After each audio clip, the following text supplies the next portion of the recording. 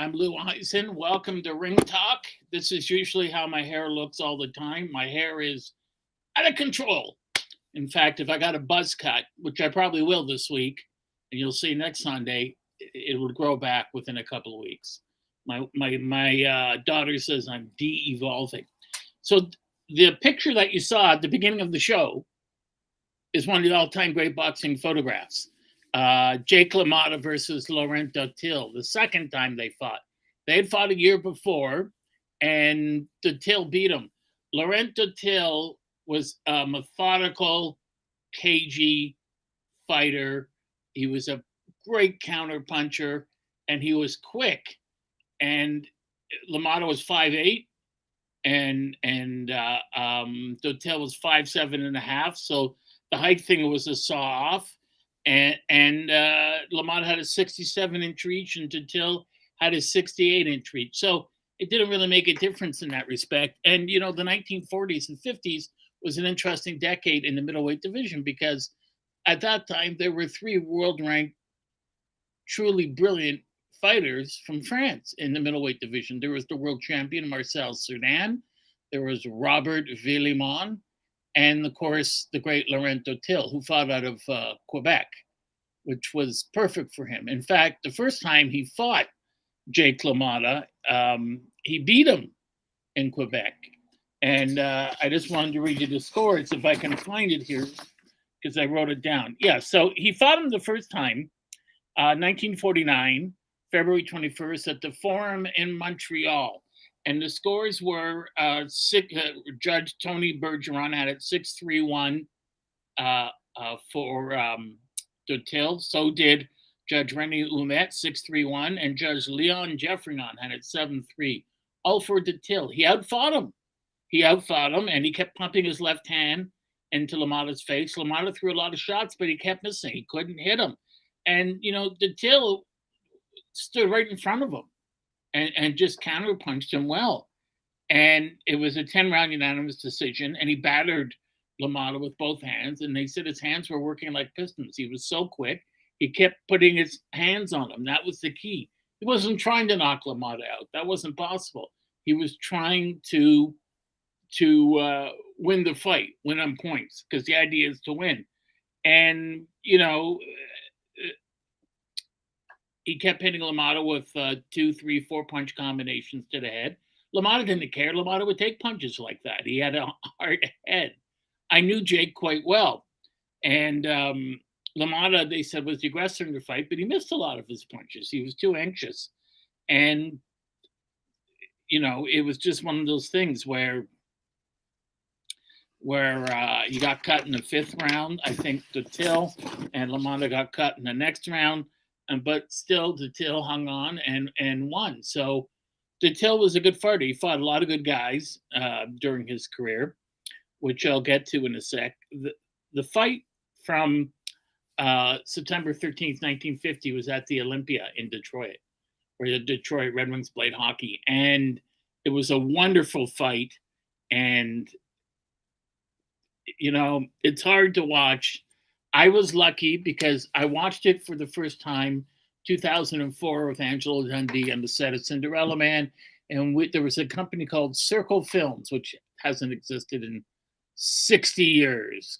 Good afternoon to you too, Scrapbook. And they had a live, they had this, well, obviously live, but this great tape of the fight. But when I say live, I mean there's a mic in the ring, so you could hear them grunting and groaning. So I got to watch the whole fight, and I'm watching it with Angelo, and Angelo's like, watch this, hitting me in the arm. And the thing about this fight was Dutil was ahead. He was winning the fight after 14 rounds. He was way ahead, 72-68, 74-66, and 71-69. Those were the scores all for Dutil. So if Dutil doesn't get stopped in the last round, it would have been a majority decision for him because he still would have won on two of the judges' scorecards, and the last round on one scorecard would have been a draw. So there's no way he could lose the fight. And Dutil is standing there, and what LaMotta was great at, and truly great at, what a lot of things, He was known as the Bronx Bull, by the way, and Dotil was known as the Tarzan of Buzenval. And Buzenval is a city in Paris, beautiful, picturesque town, a lot of outdoor markets. And LaMotta's one of his key defensive tricks was playing possum. So he would take shots and then he'd go against the ropes and he'd let you hit him. And then, as you were punching him, you might hesitate for a sec. And then he'd swing off the ropes, catch you with a left hand and a right hand. And he would turn the tables and you'd be on the ropes and he would take you out. When I watched this fight, Angelo Dundee said to me, when it was over, it's still crushing to watch because LaMotta caught him with 13 seconds left. In the last two rounds, in the 14th round, he was playing possum and he kept tagging Cerdan. But what's Cerdan going to do? I mean, that's just the way Cerdan fought. Or it's not Cerdan, excuse me, Dotil. Dotil stood in front of him. That's the kind of fighter Dotil was. And you come into the last round, and when LaMotta rallies, when he's behind and saves his title, 13 seconds to go, and Angelo was there, he said, that poor dumb bastard, all he had to do was run for 3 minutes, and he would have been the undisputed world middleweight champion, and he simply couldn't do it. And I said, why didn't he do it? And Angelo said, that's not the kind of fighter he was. He won the fight. He was winning the fight by standing in front of Jake and counter-punching him. Jake was missing a lot of shots. He was telegraphing his shots. Dotil was smarter. He was using, a lot of head movement. He was blocking shots, sliding with them, slipping them with them. But LaMotta was on the ropes, and LaMotta caught him a couple times. And just before the fight ended, LaMotta caught him with 6 shots to the head. But as Angelo said, it was really the second left hook where he hits him, and his eyes rolled. And then, just like when Patterson fought Johansson the first time, Dotil doesn't know where he is. So he just, LaMotta's on the ropes, and Dotil just walks away, staggered, what's going on. And then out of nowhere, he doesn't even see it. LaMotta catches him with a left, and Dotil goes down, and everyone said, well, the referee gave a fast count. But when you watch the tape in real time, which is hard to get one in real time, that was the way referees counted back then. And Dotil gets up after the count's over, but he's staggering. I mean, he's out of it. He walks to his corner, but it was such a heartbreaker. Now, LaMotta, as you know, the great Jake LaMotta, was born in the Lower East Side and of New York, and it's funny when you're reading about Jake LaMotta in his book, he said I was born to Italian parents. Well, duh. And he was born July 10th, 1922, and he lived a long life. I mean, I met him quite a few times at the Boxing Hall of Fame in Canastota. He died September 19th, 2017 at 95. There's several things about Jake that in the movie Raging Bull were not true. It was put in for effect. He never had an argument with his brother. De Niro and Pesci played out, and Pesci's like the brother that ignores him later on. That never happened. Joey never ignored him. They never fought, not even once. They loved each other. In fact, at the end, last 20, 30 years of their lives, they had adjoining condominiums in Florida.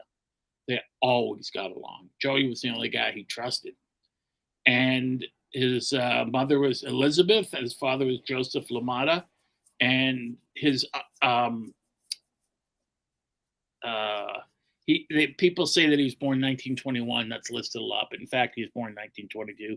His mother was born in the United States. Father was born in Messina, Sicily, and who came with family, including his brother Joseph. And the family lived in Philadelphia before returning to New York and settling in the Bronx. Now, it's interesting here that his uncle, you should know his uncle, Richard LaMotta, father's brother. He invented Chipwich, the ice cream sandwich. So they weren't all boxers. But with Jake's father, they showed this in the movie Somebody Up There Likes Me, Paul Newman playing Rocky Graziano. And Graziano and him were running partners. I mean, they were both thugs when they were kids. And Jake's father forced him to fight other boys. in the neighborhood for pocket change, which is how he helped pay the rent back then. And LaMotta was always getting into trouble. As he said, I was a dumb young kid and I didn't go to school. I didn't care. And they sent him to reformatory. And reformatory, well, he was sent there because he had attempted an armed robbery. And then he went there. I mean, he couldn't believe he was still alive. He said, I should have been killed a long time ago. And he went there, and in reform school, he found boxing. And it was a revelation to him. I can actually get paid real money for beating people up. And he loved the fight. And he thought, I'm going to get in fights anyways, whether I'm in the ring or not. So I might as well get paid for doing it. And he was undefeated in his amateur bouts, but he turned professional in 1941. He applied to get into World War II. He wanted to fight because to him, not only could I fight, I could kill people, which would be great. But he had a mastoid operation on one of his ears as a child, and for the rest of his life, it affected his hearing. Laurent Dutil was born February 20th, 1924 in France, and sadly died at the age of 47, July 10th. I still haven't found a reason or for his death. I've been looking for a long time, checked, rechecked, double, triple checked my archives. I just can't find one. I will try to find one. But he got to Montreal in the 1940s, which was a big thing for him. You know, speaking French, to have a French outpost in North America where he could launch his career. And he fought a lot of good guys. He fought and beat the Canadian welter Johnny Greco, who was a great fighter. It's sad today that in Canada, most people haven't heard of Johnny Greco, but he was a magnificent fighter. And during his career, he beat a lot of guys. LaMotta, Tony Gennaro, Eugene Hairston, Steve Belois, Norman Hayes. Belois was the guy that thumbed the great welterweight number one ranked in the world from Toronto, Sammy Lovespring in the eye, but it wasn't deliberate. Norman Hayes, Patty Young, he beat Bobby Dawson, Tuzo Portuguese, Luc Van Dam, who was a very good fighter from Europe, and another Frenchman, Robert Charron. But his biggest fight, the biggest victory of his career is when he beat LaMotta, because no one thought he had a chance to beat LaMotta. And he fought him in Montreal, and it's a 10-round fight. And I was thinking about this the other night. The thing about LaMotta you have to understand is, and this applied to James Toney years later. James Toney was 6'1". James Toney usually, his regular weight was 200 pounds. So Toney had to lose 40 pounds for each fight. When I look back at LaMotta's career, he would walk around at 185 to 200. LaMotta would have been much better served had there been a super middleweight division of 168 pounds. That would have been the best for him, but it didn't exist back then. And also, later in his career, he fought light heavyweight, which was probably the best for him. But the fact is, being 5'8", he would have been, and he was a small light heavy. And at the time, he wanted to fight light heavy, but there was more money in the middleweights. He would have had to fight a guy like Archie Moore, who tremendous chin and the greatest knockout puncher of all time. So LaMotta, near the end of his career, fought light heavies and heavies because he just couldn't fight anymore to keep his weight down. In fact, I asked him, was he upset about retiring? He said, no. The day I retired, it's the first time I enjoyed a meal since I was a kid. I could actually sit down and have a steak and have dessert and have a drink, and I didn't have to worry about it. Because LaMotta, for 5-6 weeks before a fight, would have to starve himself. He figures, Joey says to him, you got a fight coming up in 6 weeks, 7 weeks, and or 2 months maybe, and he's got to lose. He's at 160, it's middleweight limit. He's at 185, 200. So at 200, he's got to lose 40 pounds in 2 or 3 months, and he's got to do it gradually. And while doing that, he always had a struggle. He still got to eat. And always, 2-3 days before he had to weigh in, they would dry him out so he couldn't drink. And that was the one thing that was, not the one thing, but it was true in the movie when he said, I'll pay you money for just a sliver of ice. He had to dehydrate himself. And finally, he'd make the weight. And then he could go and have a meal. And then he could drink because he had starved himself to get to the weight. 160 was not his natural weight, and he was doing himself a disservice by fighting at the weight. But because of its size, it was the perfect weight for him. What's he going to do in the 40s? He started at 41. He's not going to fight heavyweight, although he can make the weight because there's Joe Louis. He's not going to beat Joe Louis, and he's not going to beat Archie Moore. So he was stuck as a middleweight, and he was one of the all-time great middleweight champions. He had to fight Marcel Cerdan for the title. In order to do that, he had to fight Blackjack Billy Fox, who was a mob-controlled fighter, African-American fighter, and he had to lose to him deliberately. And when I spoke to Jake, I was sitting between him and Angelo at the banquet, at the pre-banquet in Canastota before we go to Syracuse on the bus. This is 212. He says to me, I'm fighting Billy Fox. I said, that must have been a terrible feeling.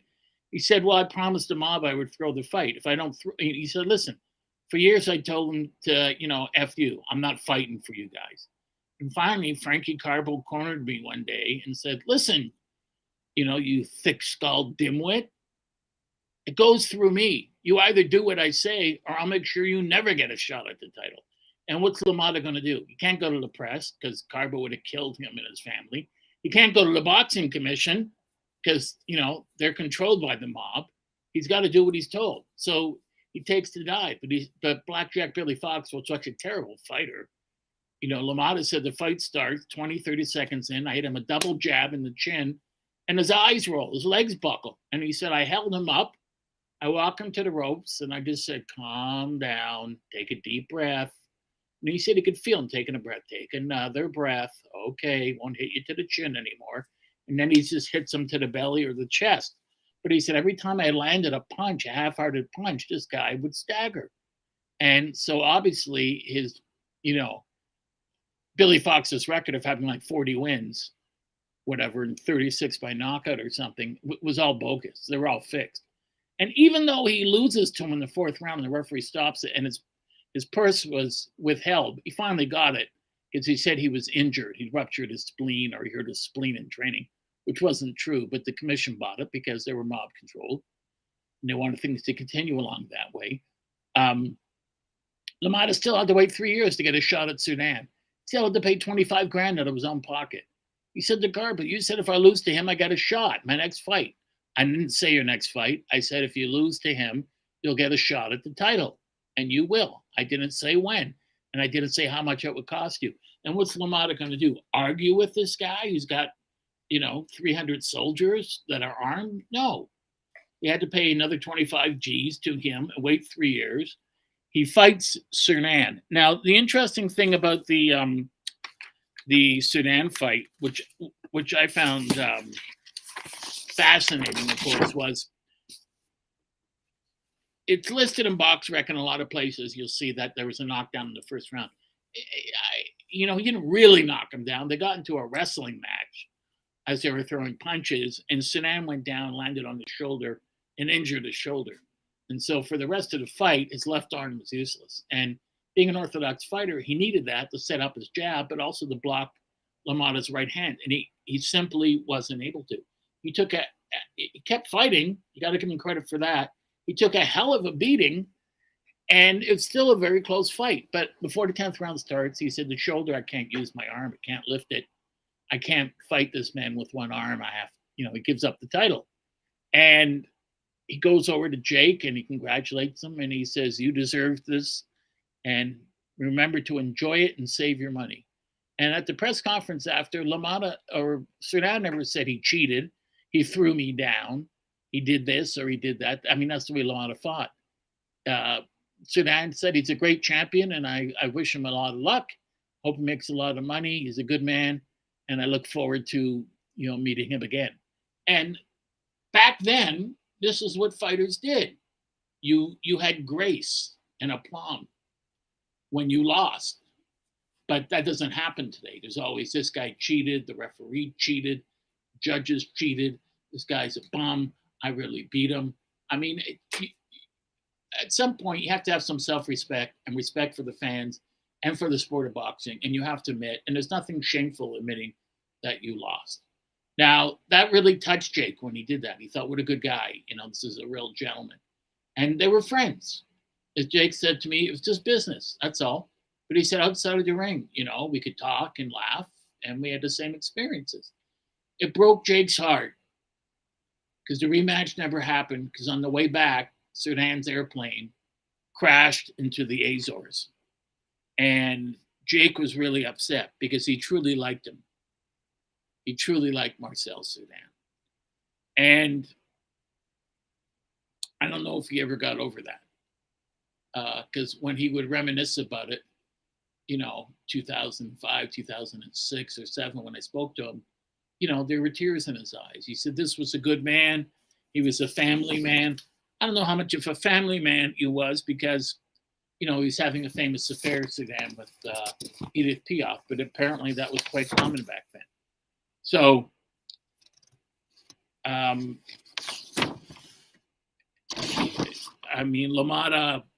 went on. He had the title, and he was defending it. And then he lost the first time to Laurent Dutil before he was champion. So then, same year, he beats Cerdan, gets the title, and now he's got to fight Laurent Dutil again. And this is an interesting fight because Dutil had LaMotta's number. He knew how to fight him. He was very well trained. And I was just talking to Eric before, the producer here, Eric Boyce, about the fight last night on ESPN where you had Stephen Shaw fighting Efe Ajagba. And Angry Ward said it perfectly. There was no sense of urgency there. There was no, on Shaw's part, there was no, I got to win this fight and my career is over. Back in the 50s and 40s, guys had to fight like that because their career would be over. So from the first round to the 15th round, Dutil and LaMotta waged a beautiful war. And every round counted. There was a tremendous sense of urgency.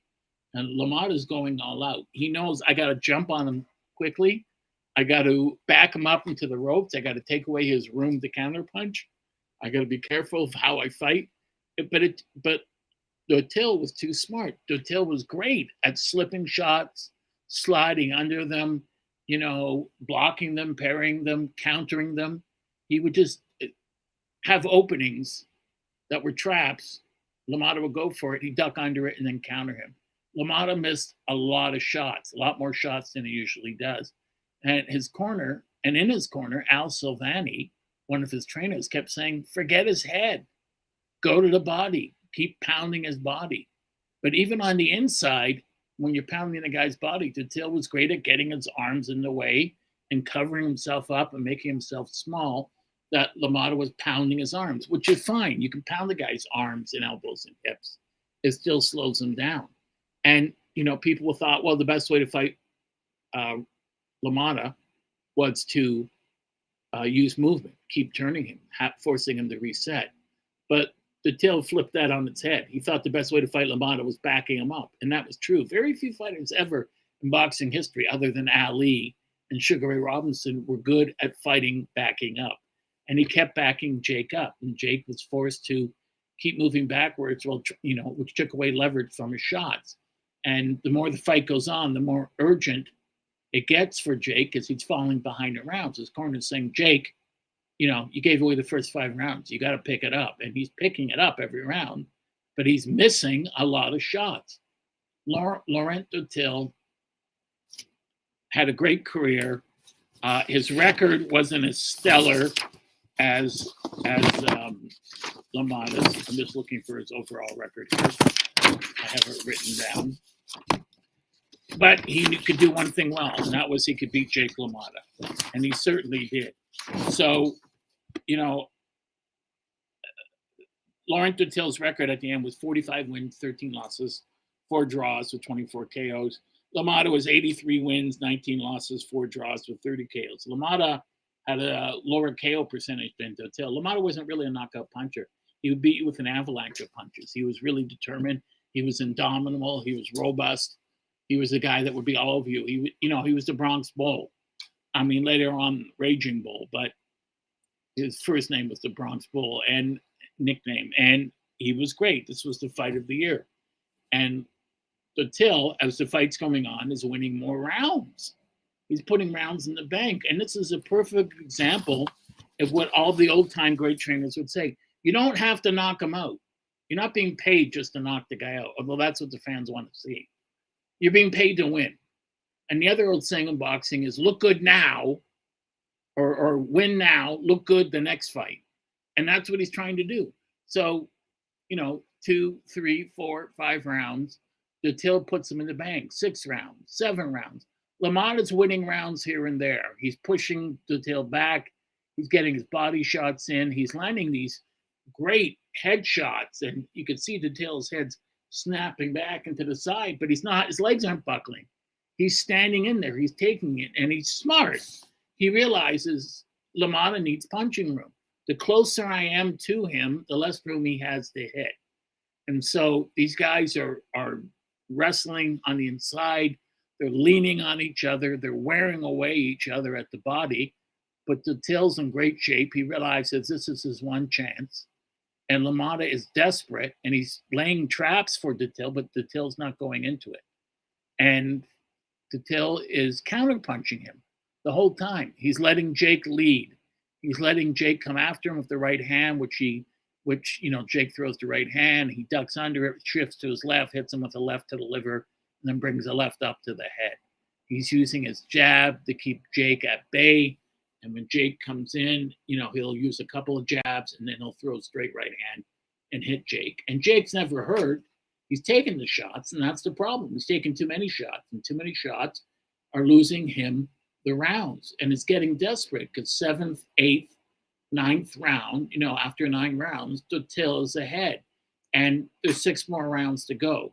So if the first 9 rounds, you got to give Dutil at least 7 or 8 rounds.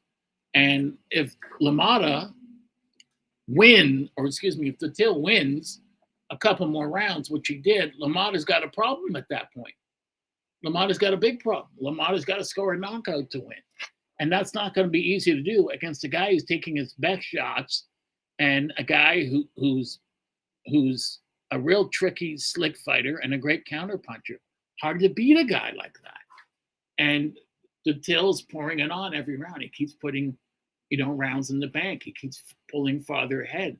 And it was a great fight for the first 11 rounds. It was an exciting, close-in, all-action phone booth war with each man trading shots. It's just Dutil's were more accurate. He was scoring more often and winning more rounds. But from the 11th to the 15th, it was a super fight. It becomes one of the all-time great fights. Because from the 11th round on, the sense of urgency, which we didn't see in fights last night, went way up. And LaMotta has got the middleweight title. He had to wait years for it.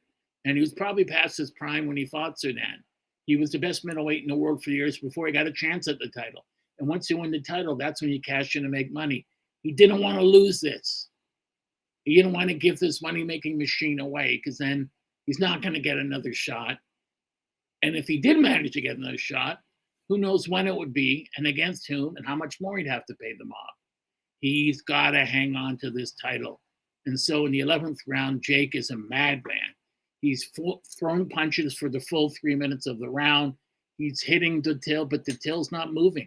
Dutil's standing in close, and he's getting his own shots in. And Jake is rallying in the 11th, 12th round, 13th round. He's rallying. He's making it a close fight. This is becoming a close fight now. Jake's starting to come back on the cards. He can't win a decision at this point. He knows that. When he goes back to the corner, Al Silvani says, you can't win a decision. You're not going to win on points. It is not possible. You have to knock him out.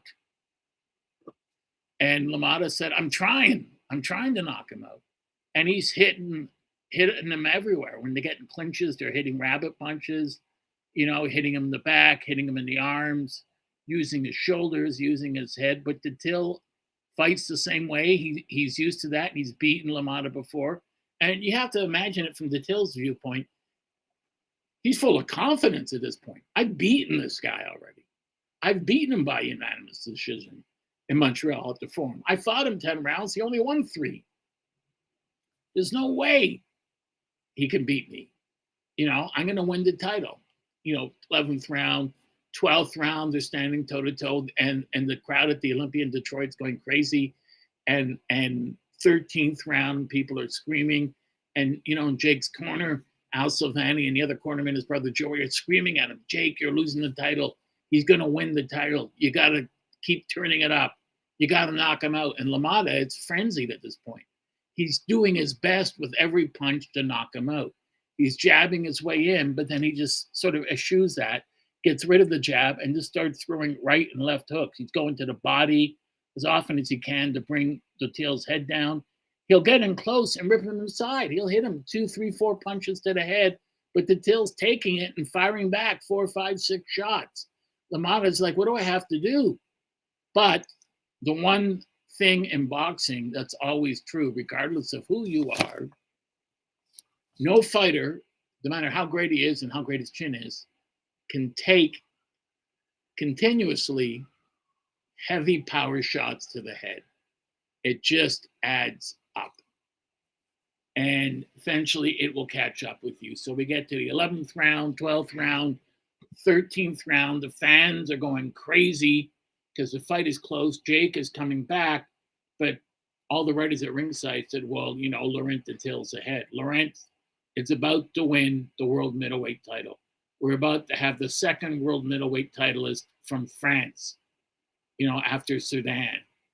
And they have the 14th round. And the 14th round, Silvani says, you got to go for it. You got to go out. You have no choice now, Jake. You have to knock him out or say goodbye to the title. And Jake goes out, and in that round, before the 15th, he plays possum. He's throwing shots, and when Dutil's countering and hitting him in the head, he goes back on the ropes. He has his hands up like this, or he'll put his hands down, and Dutil's not going for it right away. And Dutil comes in to land more shots, and LaMotta springs off the ropes and hits him a bunch of shots, but LaMotta misses as many as he's landing. And Dutil was ready for it. And LaMotta is going all out in the 14th round. He's putting you think he's not going to have anything left. He should save something for the last round, but he's not doing it. He's doing everything he can to put Dutil away in the 14th round. And Dutil is standing there toe-to-toe. He's not running. He's not moving around. He's not circling him, which he should have been doing. But that just wasn't the way the man fought. And he stood there and went toe-to-toe with Jake LaMotta. He didn't believe LaMotta could hurt him because he couldn't hurt him in the first fight. LaMotta landed great shots during this fight, but Dutil took them well. He had great balance, great leverage, and he was firing back and giving as good as he was getting. And so when the 14th round ends, it's interesting. Dutil, takes a deep breath, sort of sighs, head down, walks back to his corner, but LaMotta walks back head up. He's confident now. It's almost as if he's saying to himself, I got him. I'm going to get him. And one more round. This is it. This is LaMotta's point in his life. There's no tomorrow for LaMotta. There's no, I'll fight him again next time. There will be no next time because of the mob. If Jake loses, the mob's like, hey, you lost. Nothing we could do about it. You blew it. We gave you the chance. You won it. You blew it. You're done. And he doesn't want to go through that. So he comes out, and he's got to be strategic. His natural inclination is to go there and try to kill Dutil and go all out. But he's been doing that for the whole fight, and Dutil's been slipping so many of his shots. And he's throwing so many wide shots, he's telegraphing them. So Dutil's having no problem, ducking them, sliding with them, slipping them, and countering him effectively every time. Every time Jake misses, Dutil's landing 1, 2, 3 counter shots on his head. So LaMotta's the aggressor. He's just not the effective aggressor. He's the one coming forward. Dutil's the one winning the rounds. And what's happening now is they're getting close. The round, 1 minute passes. When judges score rounds, they usually score it. They did back then anyways, but you're supposed to score it in 3 1-minute intervals. So that makes it easier to decide who wins the round. So you could say, this guy won the first minute, fighter B won the second minute, but fighter A won the third minute, so he wins the round. Now, LaMotta's on the ropes again. He's playing possum. He's trying to, with his hands, he's standing there like he's trying to sucker him. He's trying to do the old thing that Joe Kowinski did with Jack Johnson. He's lifting his hands high. He wants to make Dutil come in, hit him in the stomach, so he can move his right leg forward and hit him with a left hook coming in. That's what he wants to do. But Detail's not going for it. Detail's still jabbing him. He's not moving in like that. He sees the trap. And so Detail lands a couple shots. He hits LaMotta with the right hand, and LaMotta starts blinking his eyes. And he hits him again, and LaMotta goes back to the ropes. And he sort of sags. And Detail, as any fighter in the world would, thought he's done. I hurt him. So he goes in, he lands 4, 5, 6, 7, 8 more shots. And when he does it, LaMotta hangs on, and then LaMotta spins off the ropes.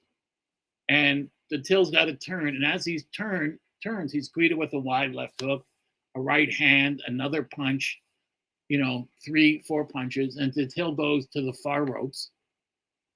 And LaMotta hits him another 5 shots. It was really the second left hook that took Detail out. And eventually, he hits him with 5 shots, and Detail is hurt. And so he just staggers away. LaMotta's got him pressed against the ropes, and he's hitting him, and Detail just moves up to the side, staggers out, but he's doing it like he's sideways.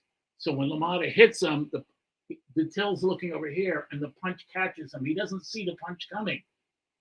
He just feels it. He gets hit by it because he doesn't see LaMotta, because he doesn't know where he is. Punches you don't see are the ones that get you out of there. And that's what happened. He didn't see the punch.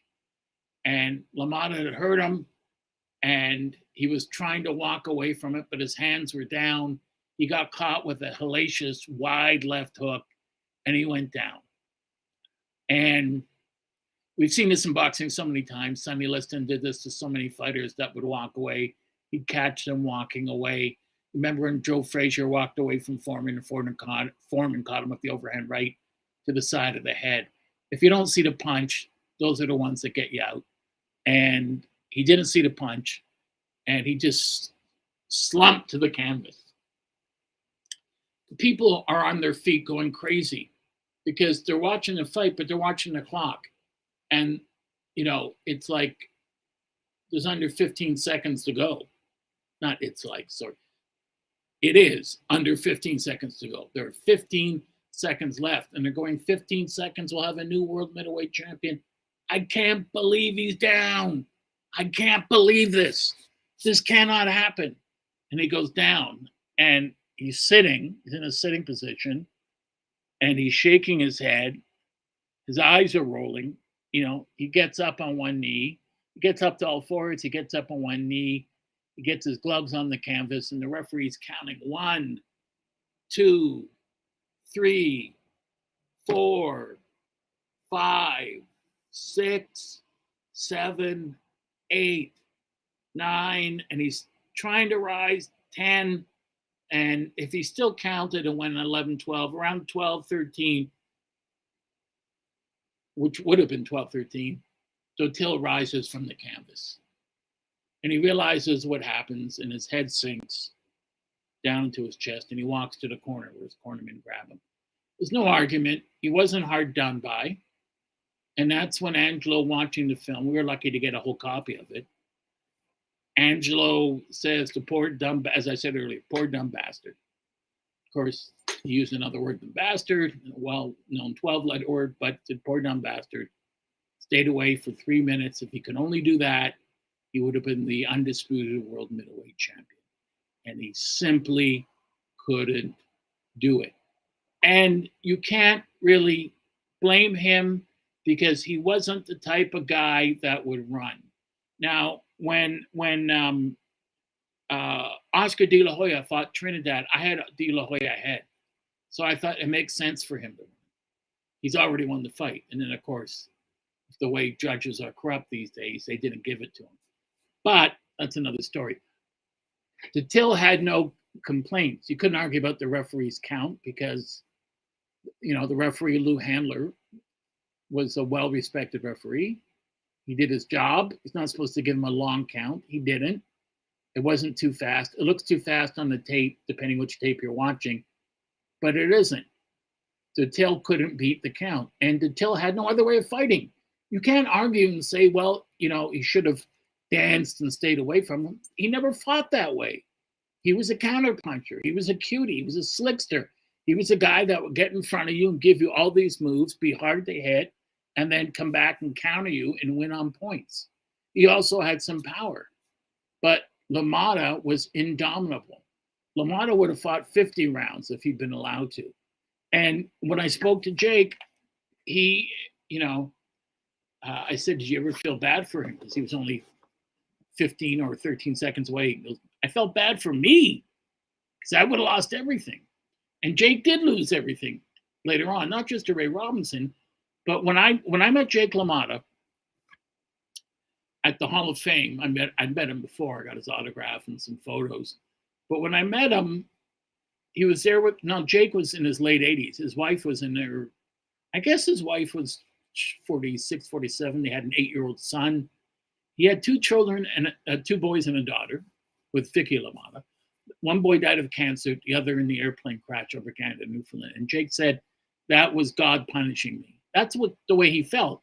He felt when Ray Robinson was pounding him and taking his title in the St. Valentine's Day Massacre, February 14th, 1951, he felt he deserved that. He felt when guys were hitting him that he was such a bad, mean person that he deserved that. And of course, that's not true, but that's the way his mindset was. And so it's great to see him with a new wife, young son, giving him a new lease on life. His daughter, Christy, he was very close with. And, he just said, I wish I had the brains as a young man that I do now, but I was never granted that because I didn't think, I just acted out of anger. But Jake's career ends. He opens a club in Florida, goes to jail because it had underage girls there. He's out in a couple of years, becomes a comedian, and then just travels the celebrity circuit. When he was at the Hall of Fame, he was in his 90s, and he'd get up on stage and they would say, ladies and gentlemen, the former undisputed world middleweight champion and our favorite fighter here, Jake LaMotta. And the audience would stand up and he would say, hi, how are you? I fought Sugar Ray Robinson so many times. It's a wonder I didn't get diabetes. He would just do a series of jokes. I've been married and divorced 3 times. My wives only took things from me that started with the letter A house, a car, a family, a living. That was actually a Willie Pep joke that he used. So he would just, talk and jokes in front of a big audience. But if you were lucky like me to sit beside him and Angelo and to hear them talk, Jake spoke to me in Yiddish as Angelo would. And it was just interesting to see. The one thing that upset me at the Hall of Fame was, and to me it's heaven on earth, the Hall of Fame, is people would come up to him and just put paper in his face. They wouldn't say, how are you? Or it's an honor to meet you. They would come up to him and just go like this, here, and give him a pen. And he would sign it. And I would say, how can you take that from people? He said, that's the way people are. A lot of people don't have manners. They're boxing fans. They don't know what to say. He said, listen, rather than to be angry, I should be happy that they're still interested in me. And Jake always got a big hand. He wasn't a big guy, he was a tiny little guy, but he had tremendous fists, rock hard. And he took my hand once. He said, here, feel my head. I don't want to feel your head. I got a hard head. I believe you have a hard head. I said, so do I. He said, how do you get a hard head? And I said, because I'm stupid. But you, it's good for your profession. And I said, Jake, I love you. I don't want to feel your head. But I had some really great conversations with him. And he told me, for instance, that in the fight with Ray Robinson, he never went over and said, it doesn't count, Ray, because he didn't knock me down. He said, that was added in the movie. He said, if you watch the tape of the fight, my lips are shredded, my teeth are knocked out. I couldn't say anything, nor could I stand. I couldn't hold my arms up. They had to get me down carry me to the corner, then carry me to the dressing room. And also, and I've mentioned this before in Ring Talk, he said, you know how they portray me in the film Raging Bull? I was much worse than that. He said they were sugarcoating it in the film. So, and he said, but my craziness came from the fact of all the mob pressure that came under me. He said, I was very jealous of having a beautiful wife, Vicky. I shouldn't really have married. I was married once before. He said, marrying a beautiful wife is a blessing, but it's mostly a curse because you never stop being jealous. And but he was a wonderful figure from back then. He trained very hard. He was very thankful of all this adulation. And he said to me, he said, you know, it's sad. I wanted to, because it was business. It wasn't personal with him. It was a little bit with Ray Robinson, but they became friends after. Boxing is not personal. It's business. He genuinely liked Sudan and regretted he wasn't able to develop a friendship with him. He said, I was sad. I was sad when Laurent Till died in 71. That's way too young. If I had known he'd been sick, I would have gone over there to visit him. You know, so these are things he regretted. A lot of fighters regret that. He said, we made good money together. These are my friends. So he lived to 95. He lived a long life. And, you know, he got to see how popular he was, which was great. Laurent Till, I think, fought 19 more times after he fought LaMotta, but he never again fought for a world title. And as his career went on and he realized he wasn't going to get another title shot, his love for the game started to diminish and he started to lose more often. But don't let that fool you. Till was an all-time great middleweight. And I think if he was fighting today, you know, he would do quite well because he was great at slipping shots in close. That's a skill not many fighters have. You know, Roberto Duran perfected it. Jack Johnson can do it. But Duran, Laurent Till, you know, to stand this close to a guy a foot away and the guy not being able to lay a glove on you, that takes a lot of skill and a lot of focus and discipline. And Till had mastered that. The converse was LaMotta. LaMotta thought, you can't hurt me. You could hit me with a sledgehammer. You're not going to hurt me. So I don't care. I'll let you land the shots. And when you're finished, I'll just beat the hell out of you. And, you know, LaMotta ripped him inside. And Till really came on inside as the fight went on against LaMotta. But LaMotta just, you know, you see his head being hit on a swivel, but he still took it. He still took it. He just would not quit. He was the unbeatable, indomitable force. And thank you, Scrapbook. LaMotta just would not quit. And against Ray Robinson, you see him sprawled out against the ropes. He said, I would have fought till he killed me. I would not have stopped. He said, I couldn't defend myself anymore, but I was certainly not going to quit. You know, so two all-time great fighters. Unfortunately, you can get this on YouTube, but they only show the last round. One clip that's just over 2 minutes shows the last two rounds, highlights from the last two rounds. If you can somehow get the whole fight, watch it, because they came out at the beginning of the fight. They renewed hostilities from the Montreal fight. They stood a foot in front of each other and traded shots. And the great thing about it, and I spoke to Ron Howard about this, one thing Ron Howard didn't like about the Rocky movies, and it's true, he said in the Rocky movies, fighters are throwing thousands of punches around. That doesn't happen, especially heavyweights. He said fighters, if you watch closely, are looking for openings and trying to feint each other into position and are picking their shots. And that's what these guys were doing. And it was a beautiful, they made it an art form. It was a beautifully savage war. And you have to love both guys because LaMotta retains his title and Till came within 13 seconds of being the world middleweight champion. And for that, you got to give him credit as one of the premier middleweights, not only of the 1940s and 50s, but of all time. If you're going to have a top 10 or top 20 list, you got to put Laurent Till there because he stands up against any world middleweight champion. I hope you enjoyed the show. I'm Lou Eisen, and that's been Ring Talk for today. And we'll see you next week. And don't forget, this Tuesday, January 17th, the birthday of the greatest fighter and athlete of all time, Muhammad Ali. Thank you. Enjoy the rest of your weekend.